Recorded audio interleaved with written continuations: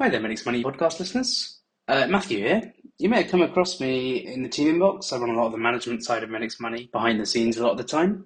So my breakout role on the podcast, just a quick word of warning about this podcast really. So we recorded it 2 weeks ago, just before the infamous mini budget. And of course, off the back of that, almost everything was completely redundant. But now, after the U-turn of the century, the podcast is back in fashion. So the show goes ahead. Just a quick word of warning though, the next budget is due to be released on the 31st of October. A nice little Halloween treat for us all. So just take that with a word of caution and enjoy the podcast. Cheers. We've been talking about the pros and cons of using a limited company for some of your income a lot recently, and that is because it's something that you ask us about a lot. And we did a whole YouTube video on it with spreadsheets and a detailed breakdown of the numbers recently. And if you haven't checked that out, check it out. It's on our YouTube channel. There were some great questions from you there, which we've answered in the comments. So have a look at that. And today there are going to be less numbers, no spreadsheets, but we are talking about the benefits and the cons of a limited company. So we talk about who might benefit from a limited company, who might not. We talk about the issues such as IR35, how to pay tax, and we also talk about the benefits, including, of course, fully electric cars, because we know you love to hear about that, and also how to invest using your limited company in both property and stocks and shares, how to get a pension from your limited company, and how your limited company can form a part of your whole financial plan. So hopefully it's useful for you. Don't forget, if you like these podcasts, don't forget to leave us a rating, a review, and of course, if you don't want to miss every new episode that's released every Tuesday, then you're going to need to subscribe. And finally, if you could just tell your colleagues about it who might find it useful, we can all help each other to make better financial decisions. The Medics Money podcast helps doctors, dentists, and other professionals make better financial decisions. Hosted by myself, Dr. Tommy Perkins, a GP. And by me, Dr. Ed Canterley, a GP, but also a chartered accountant and chartered tax advisor. This podcast is for general information only and does not constitute any form of advice, and tax allowances and rates are subject to change.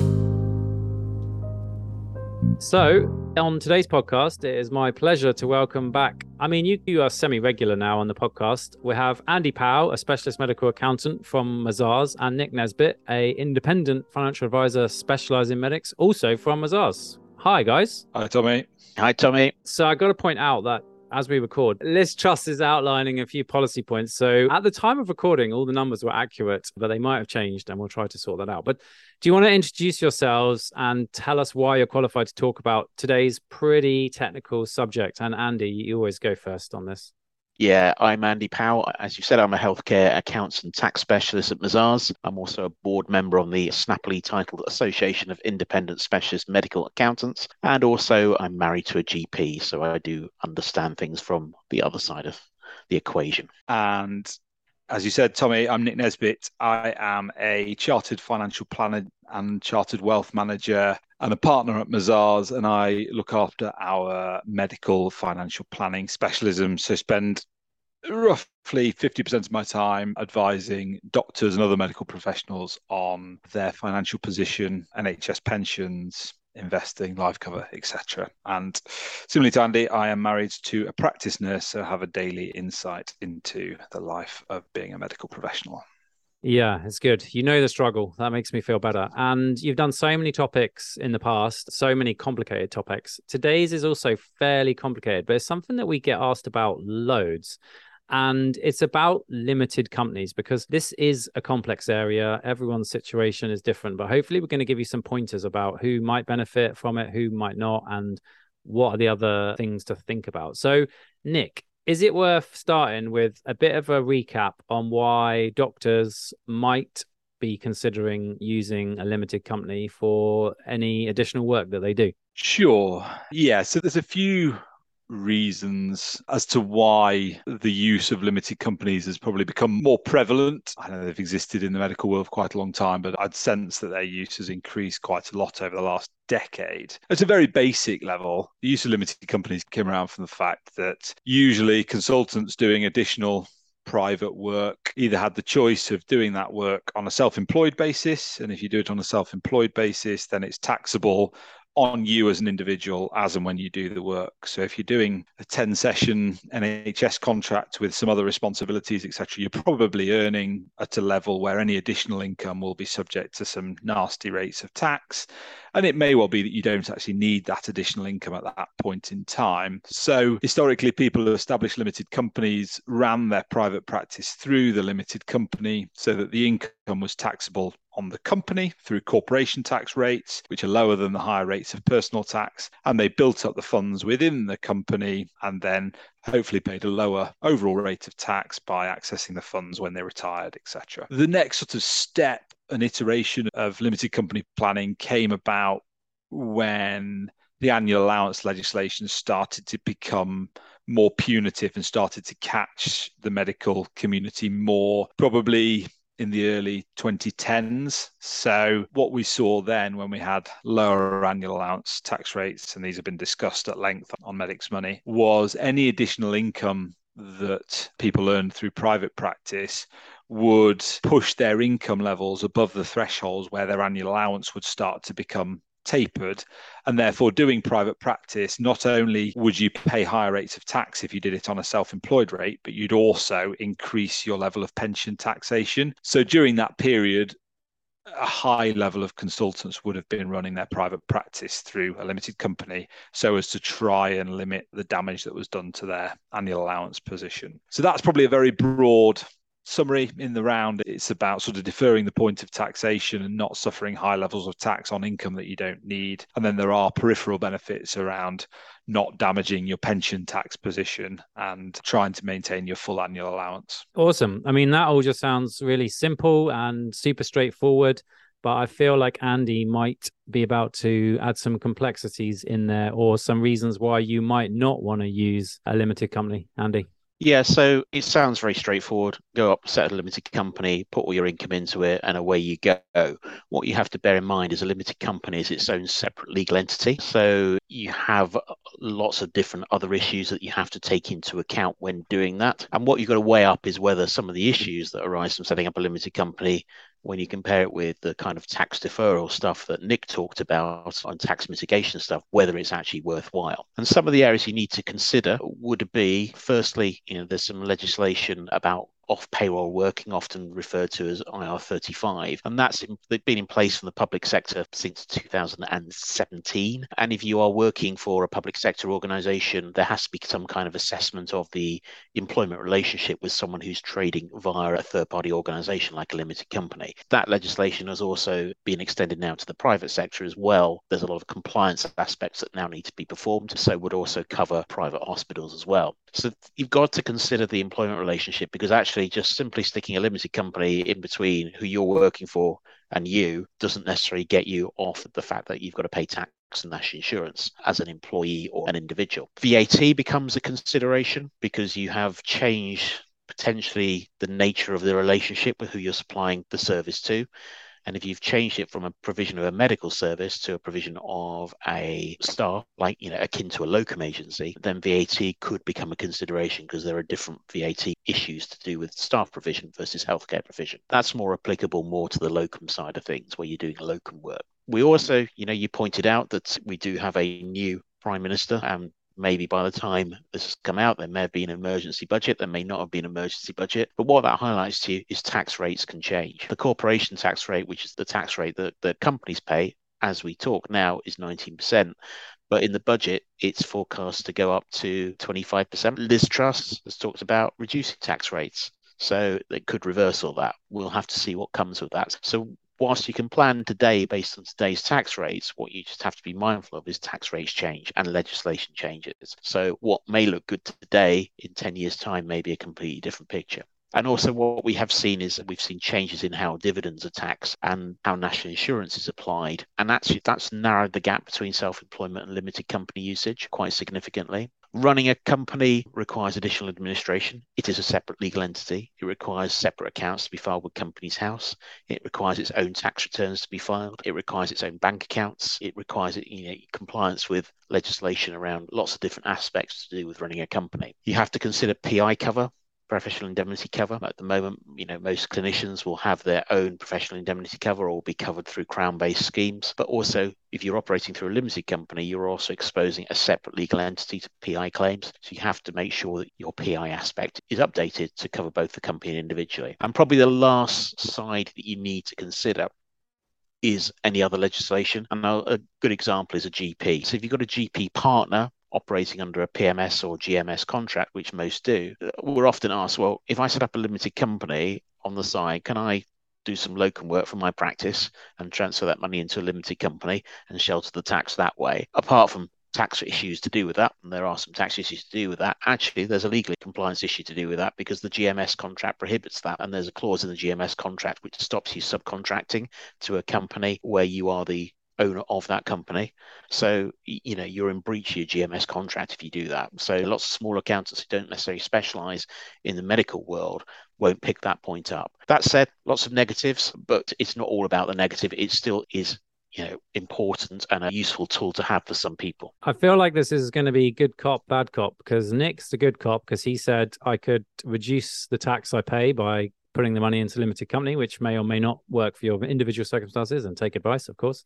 And he said I could also mitigate issues with annual allowance and tapering of the annual allowance. And then Andy came along and told me about IR35, corporation tax is changing, national insurance and the taxation of dividends has changed recently, which makes it less favorable maybe for the limited company. Some super niche knowledge about the legislation around a GMS contract, which is number 455, reason to use a specialist medical accountant for these things. You also mentioned VAT as a negative.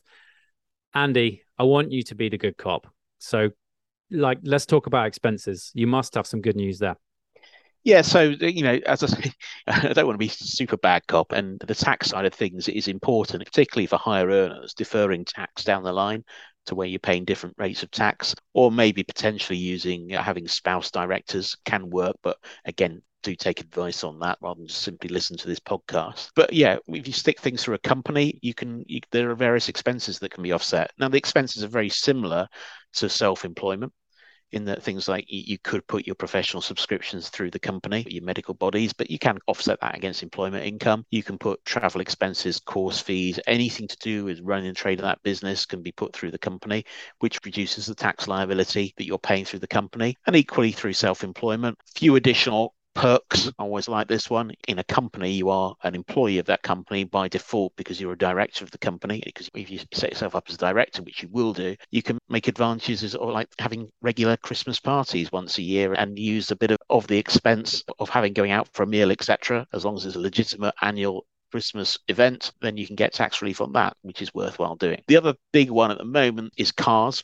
And what I have to distinguish here is between electric low emission cars versus just bog standard petrol diesel cars, in that there is a different tax regime in place for those types of cars, and electric cars work very well within a limited company. And the reason is you get full tax relief in the year that you purchase the car, and you have to pay a benefit in kind tax charge for having that car through the company, but it's very, very low at the moment. Whereas if you put it through your self-employed accounts, whilst you get all the write-off in the year that you buy it, you have to then restrict it by private usage. So you do get more tax relief on an electric car through a company as it stands at the moment. And again, caveat that with changes in legislation can change tax rates. So from that viewpoint, some scope to put some more expenses through and reduce your liability. I think also the other point is around the control of the income side of things, because the way the company works is the company pays corporation tax on the profits that it makes, so income less expenses. Individually, you as an individual will pay additional tax on that, but only when you take the money out of the company. Whereas if you're self-employed, you pay tax on all the income when it's earned. You've got less control of which tax year it lands in, but through a company, you can actually then look at your marginal tax rates in any year, and you can apply the income that comes out of the company to you to make sure you stay within those parameters. And Nick again touched on the annual allowance, particularly, the tapering rate as it stands kicks in now from 200,000, which sounds a big figure, but ideally what you want to do is keep below that 200,000. If you have, say, 150,000 through your NHS job, or you want to keep your dividends below 50,000, whereas you're self-employed, you might just blitz through it and lose all that annual allowance. So yeah, lots of positives from a company where it's used properly, but it's not for everyone. Yeah, and I think that's the key thing, is that at Medix Money, we're all about if you can do something yourself, and there's so much you can do yourself without using someone like Andy or Nick, then that's great. But in my opinion, if you are considering anything in today's podcast, you need to speak to someone like Andy or Nick, because it's so complicated. It can work amazingly. It can actually not work at all. And we see plenty of people who have gone to set up limitedcompany.com, formed the company themselves, and haven't even worked out that they have to file their own accounts and have just been merrily using their own debit card to buy stuff as the company. And I'm sure you guys see that a bit as well. So yeah, we're all about helping you to help yourself, Medix Money. But in my opinion, you need to get some advice about this, because it is pretty complicated. And you mentioned cars. To clarify, we're not talking about buying a car salary sacrifice, which is a whole different can of worms. We're talking about buying a car, electric car, fully electric car via the limited company, which can work out really nicely. Okay, let's move on to something real easy then. I know basically what everyone's tuned in to ask. Should I, as a doctor, run my private practice for a limited company? In one word, if possible. Yeah, I don't think I can give you one word, Tommy. I think what I would say here is that if you need the income that you're earning through private practice, then the answer is most likely no.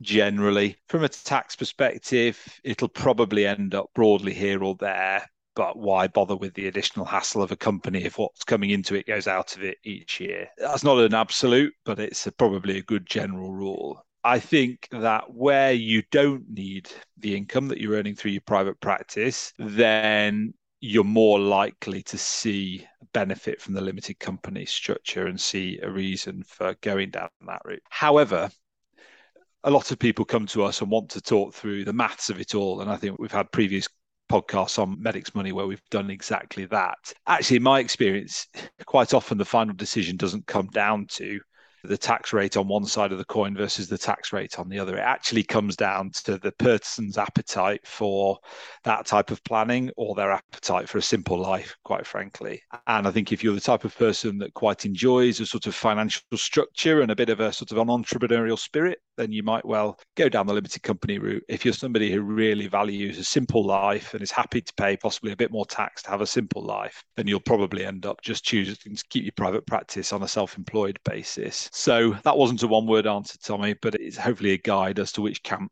you might fall into depending on what type of person you are. I think, as you said, it is certainly an area of advice, and not wanting to plug professional advice too much, but it's certainly an area of planning that you probably need help to understand all of the tax positions and the implications given your specific sort of circumstances and the nature of your private practice.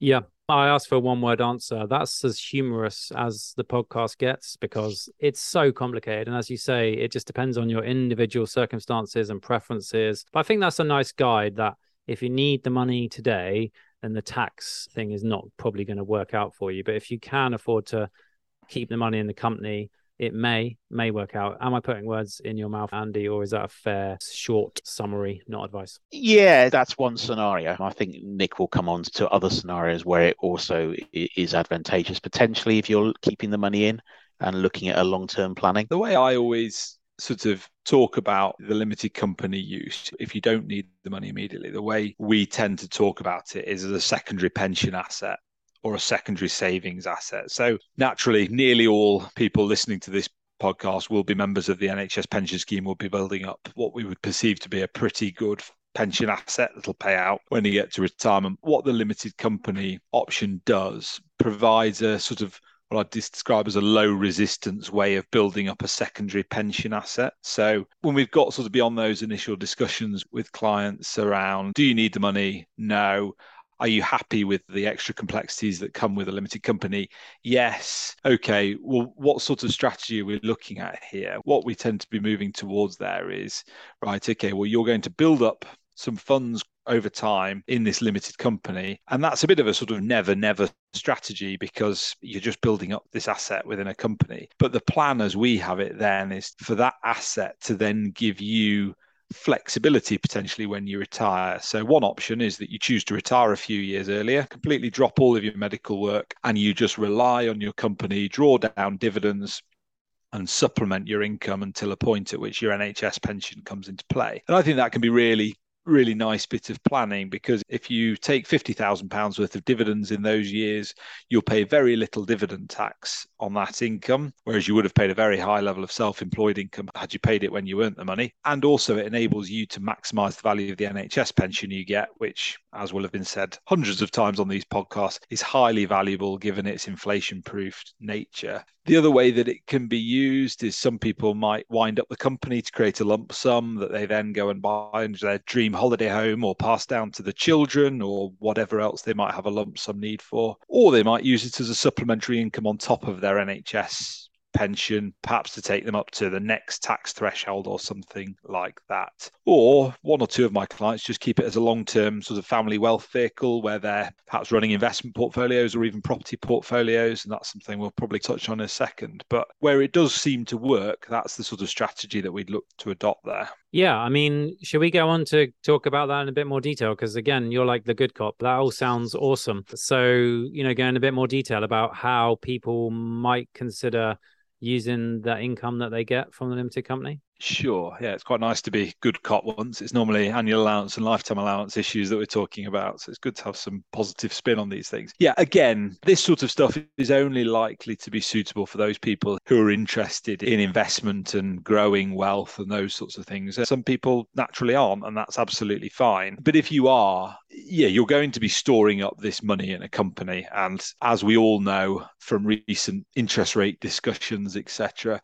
you can't really just leave cash lying around for what might be a 10, 15, 20-year period. So if you're going along this path of building up limited company funds with a view to doing something in the future, then the obvious question that's posed is, well, what am I going to do with these funds? How am I going to hold them in the meantime before I actually use them when I get to retirement?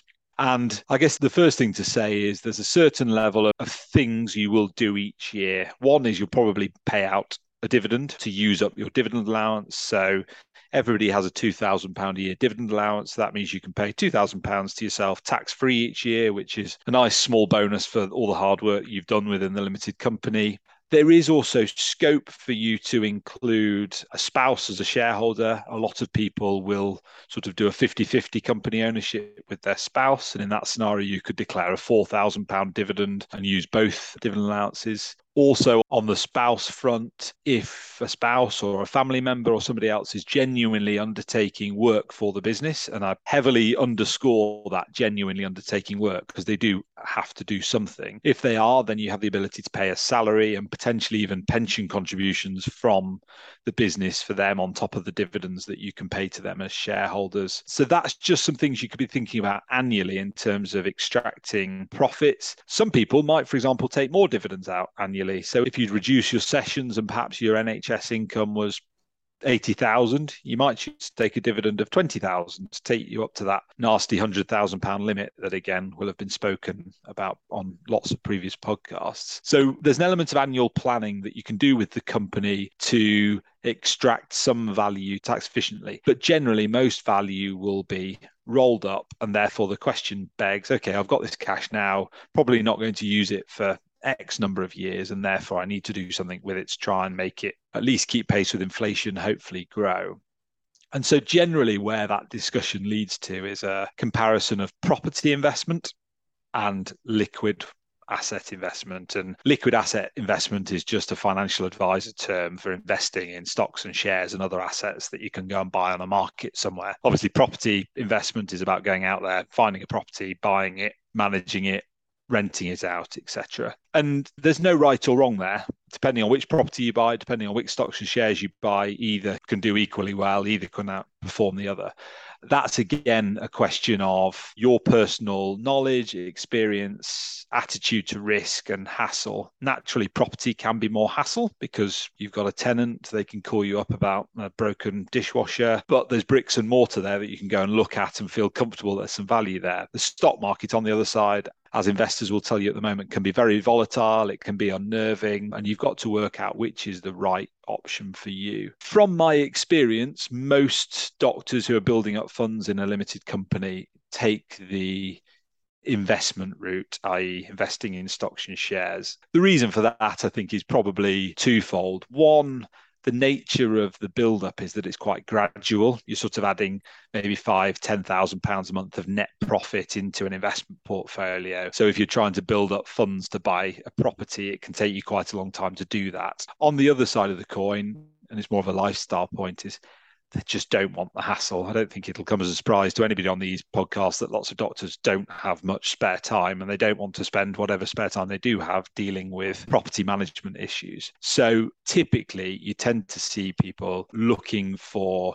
the lower hassle option of invested assets. And basically what you do there is you set up a vehicle. We would usually keep it relatively straightforward, that can receive a monthly or a quarterly annual payment of surplus net profits, and you invest that gradually over time, and it just builds up. And effectively, depending on how you structure it, the profits can either be deferred until the point at which you come to realize the investments, or they can be taxed on an ongoing basis. So each year it just adds a little bit to your corporation tax liability. And again, typically we'd probably go down that latter route. So that's probably where we get to, is people just building up gradually, as I said, 5,000 to 10,000 a month, I suppose, depending on how much private practice you're doing. And then as and when they get to a point of considering partial or full retirement, we start to open the book again and say, right, how are we going to use these funds? Are we going to try and extract a lump sum from the company, or are we going to start paying out dividends tax efficiently to supplement your income? And that's effectively the playbook, really, Tommy. Yeah, it sounds very good. Again, good work, good cop. Andy, anything you're going to throw in there? Yeah, I mean, as Nick said, as a wealth vehicle or wealth growth vehicle, it can work very well. Just being bad cop there, just a word of caution quickly on property is that the kind of properties Nick was talking about is really properties where you're renting them out to third parties. If you're starting to use those properties for your own use, so if you go and buy a holiday property and want to put it through your limited company and you're just using it for your family, then that kind of scenario wouldn't work, because there would be a charge for using that property from the company. But, third party rental properties work very, very well. So yeah, it is as that long-term planning vehicle, and it is a long-term planning vehicle. It's not just about short-term tax gain, but it's about protecting your assets and growing your assets in a different way to supplement when you need it later in life. It is a very good vehicle. We do, perhaps with doctors, everyone is so used to the NHS pension. Everyone's very much dominated by the NHS pension as being their long-term savings plan. And quite rightly, it's the main part of any plan. But actually, what is a pension? A pension is just an income in retirement when other income stops. So where you get that income from, if you're not in the NHS pension, it's usually a multitude of different sources, from various different savings. And this is really just applying this to doctors as well. I was just going to add in that, and this is sort of anecdotal really, but I think I'll contribute a bit to the bad cop side. And we've said it a couple of times, but it's probably can't emphasize enough. The key upsides of sort of self-employed is everything's done in the here and now. Your point of taxation is known. We all know what rates of tax we're going to pay this year. So if you're doing an operation privately and you're getting paid X pounds for doing so, you know that the net payment into your pocket once you've been through the self-assessment process is Y. The big problem with the limited company route is, as I said earlier, it's a bit of a never game, and you just don't know what eventual rates of tax you're going to pay. None of us can predict how the politics will change over the coming years and how the tax rates will flow. I think the other point that I was just going to make on the other side of the coin is, and this is just from anecdotal evidence and experiences, that if people run private practice on the self-employed basis, then they naturally receive less, or they've got less to save because it goes through a higher rate of taxation than it would in a limited company. And then I think natural human behavior is to be tempted to treat yourself to a holiday and whatever because you're working very, very hard. So naturally, the level of savings, I think, from people who operate on a self-employed basis is notably lower than those on a limited company basis. But they probably treat themselves to more things than those people on the limited company. So there is an element of living in the here and now and having more money available on a self-employed basis to go and enjoy yourself, spend time with the family, etc., or wanting to advance that point of financial security. And I gave a talk a few months ago around how doctors can get to a point of, well, Andy and I did actually, didn't we, Andy? Getting to a point of financial security at 50, which was an interesting topic. But those doctors who are really focused on getting to a point of financial security, I'd say that's where the limited company does come into play quite well, because it does enable you and gives you that structure where you're sort of regimented into saving quite heavily on a regular basis, whereas you're less so on a self-employed basis. We touched on pensions. I mean, we don't want to open that can of worms this late in the game, but you did mention that a limited company could provide a pension. Do we need a bit more on that? Yeah, probably got a couple of final points on pensions and life cover. We get asked a lot. Okay, so I'm operating through a limited company. Should I be making pension contributions for myself or indeed somebody else involved in the business? General rule, and hopefully people listening to this podcast will know what I'm about to say here. General rule, most people operating through a limited company will probably be seeing enough growth in their NHS pension scheme that they should steer well clear of making any private pension contributions via their limited company. There will be some people, for whatever reason, that's not the case. Perhaps they've got very small NHS service now, or they've opted out of the scheme, although clearly they should consider re-entry potentially. As I said, if you've got other people involved, so it might be a spouse or whoever, if they are providing genuine services and value to the business, then you can pay them, and by pay them I mean give them a total remuneration package that's in line with the work that they do. So for example, if you had a spouse that was doing a role that was worth £20,000 a year, you might choose to pay them a salary of £9,000 or so in line with the ideal director's salary, and then choose to make a pension contribution for them at a level to bring them up to that market rate that you can pay for them. And that's something that, where those spouses are actively involved in the business, we would probably be looking at. Again, it just comes down to need for that money, etc. But there's definitely that, and that's probably the main place that pensions interact with the limited company planning. Just on life cover, we often get asked, can I sort of arrange life insurance through my limited company? There are ways in which you can do that, but typically they are linked to the level of remuneration that you are taking from the company. And as we've talked here, most people with a medical limited company won't be taking much remuneration. So typically, they don't serve a particularly great purpose in terms of providing private insurance. Amazing run through there. I was going to try and summarize it myself, but there was so much there. I mean, sort of take home messages for me, and definitely correct me if I'm wrong, because you're the experts, I'm the layperson. As Nick said at the start, it can work well to reduce the tax you pay now in a limited company if you can afford to keep it in there and don't need it as income. Also can mitigate annual allowance issues and taper issues by keeping your income below the thresholds. Andy Bad Cop told us all the issues to think about: IR35, tax, VAT, national insurance and dividends, the legislation specific to GPs. Good cop bit from Andy was the car. And then there's so much that if you can keep the money in there, there's so much you can do.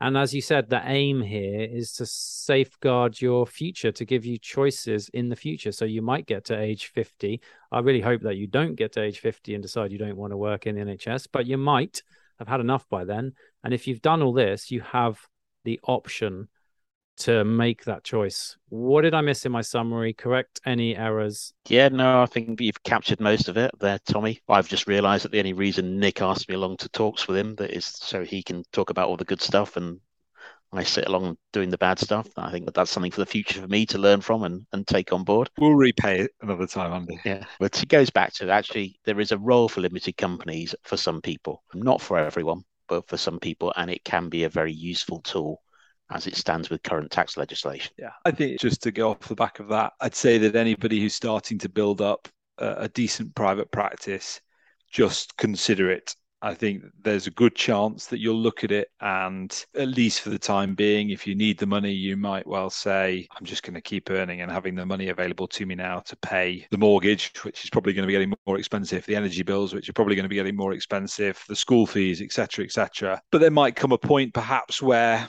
you've paid off the mortgage, the kids have left home, your private practice is now of a really sort of substantial size that actually then you can flip into limited company mood and start to focus more on that long-term wealth accumulation and storing it up for the retirement rather than just funding the here and now. Brilliant. Amazing. Well, thank you so much for your time. Yeah, again, I said the podcast was growing massively. Over 30,000 people listened last month.